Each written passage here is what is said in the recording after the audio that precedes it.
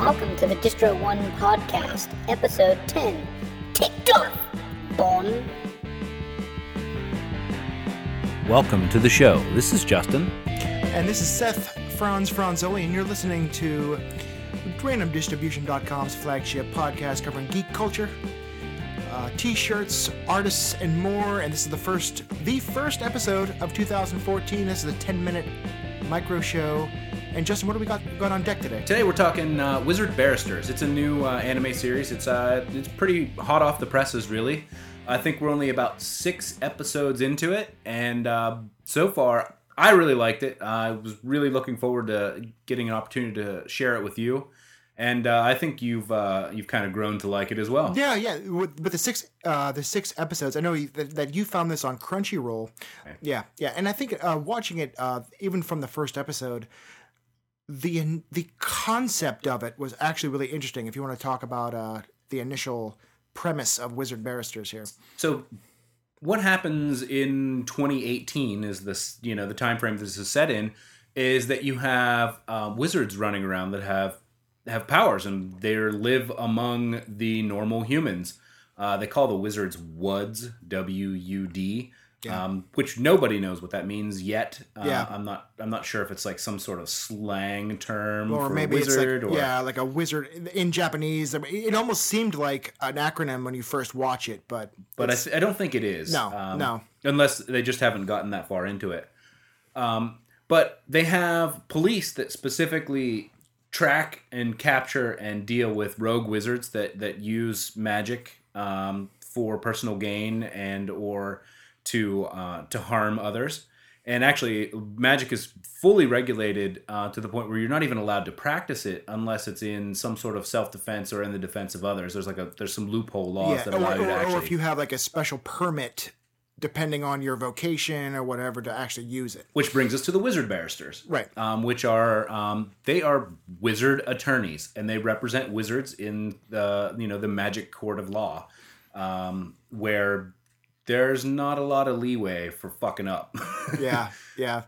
Basically, as soon as you are convicted, you are immediately sentenced. And a lot of times the sentencing is death, and it's a pretty nasty way, the way they send you away. You're basically enveloped in magic and then disintegrated. Yeah, essentially like a disintegration sphere.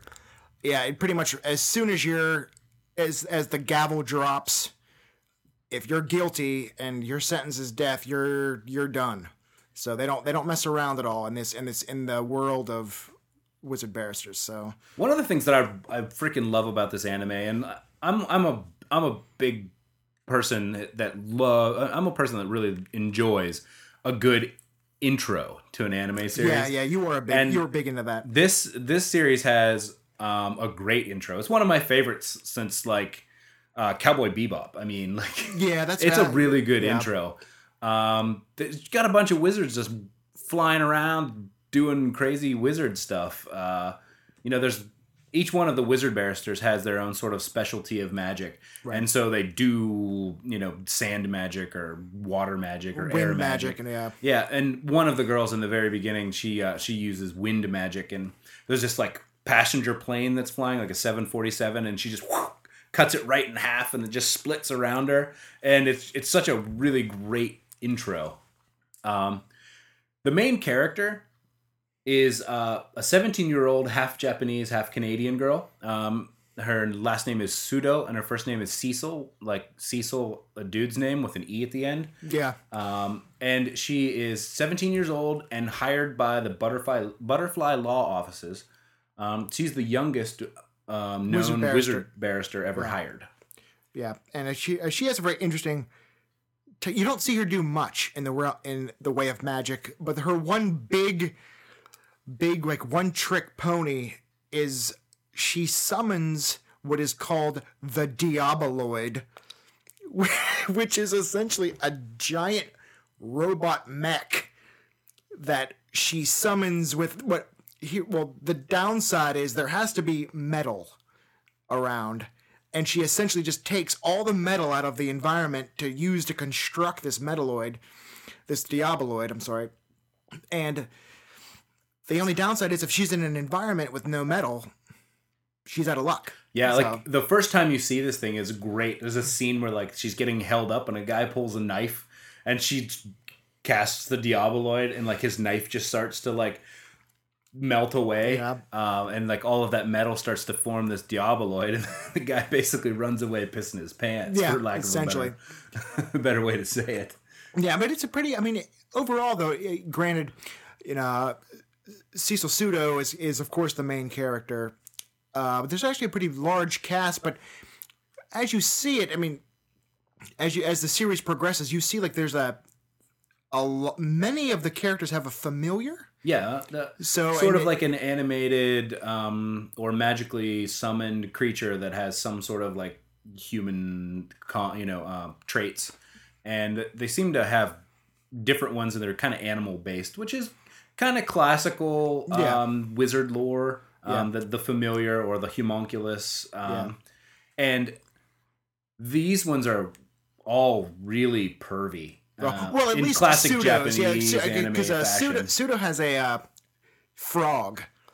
Nana Genie. Nana Genie, Nana Genie the frog, and I guess it's a male. It sounds like a male character, but yeah, he never wastes time in commenting on her figure or Groping. like massaging. There's a big into massaging, after a hard day's work, but he doesn't really. Maybe crosses a line a few times, like. And he has he calls her Bon. Well, I guess it seems like a pet name or a it's some nickname. sort of like pet name or I don't know. It might even be something like cultural that I just don't know because I don't know the language. Yeah, they all seem to have one. Like one of the other main characters, he is also a wizard barrister. He has a pig who's his, and like she's really into him, and it's really kind of unnerving. And It's a little awkward creepy at times. Yeah. And then the other female co-worker of Pseudo's has the chicken, and she's always mentioning the koke. Yeah, like Koke. It's kind of like that's kind of like her closing her pet word. Yeah, like her like to Nana Genie's Bon, she has koke, and they're like I wish there was more scenes with just the familiars interacting with each other because it just seems like they're kind of interesting, like these kind of pervy kind of odd characters. And there's a nice plot development that's started, and I don't want to spoil that for anyone, but I would recommend you checking it out. This one is definitely something that we're going to continue to watch, and we wanted to get the word out there for everyone else to watch. So Wizard Barristers gets the Distro 1 thumbs up. So, well, right now you may have noticed a new theme song. Yeah, and we wanted to tell you about that. We've got John Burkholtz. He's a musician from Baltimore. He's currently playing with the band Soul Cannon. Yeah, he's like the keyboardist for Soul Cannon. Our new track is Fuck Austin. That is our opening track. That is the legitimate title of the song. It's Fuck Austin. So check him out at johnburkholz.com. That's JONBIRKHOLZ.com. Yeah, and you can find also his band Soul Cannon on Facebook, on Twitter. I know they've got a MySpace and Reverb Nation page.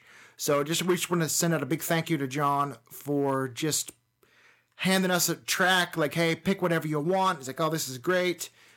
Can't say, you can't speak highly enough for the guy. He's a really good stand-up dude. So thank you, John.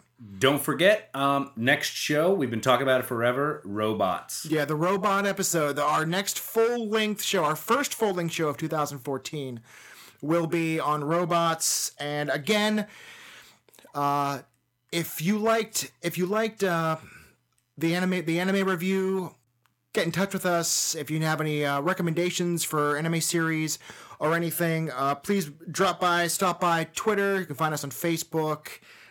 And a lot of other links we'll have in the show notes. And so that's our time, everybody. I'm Justin. I'm Franz. Later. Later.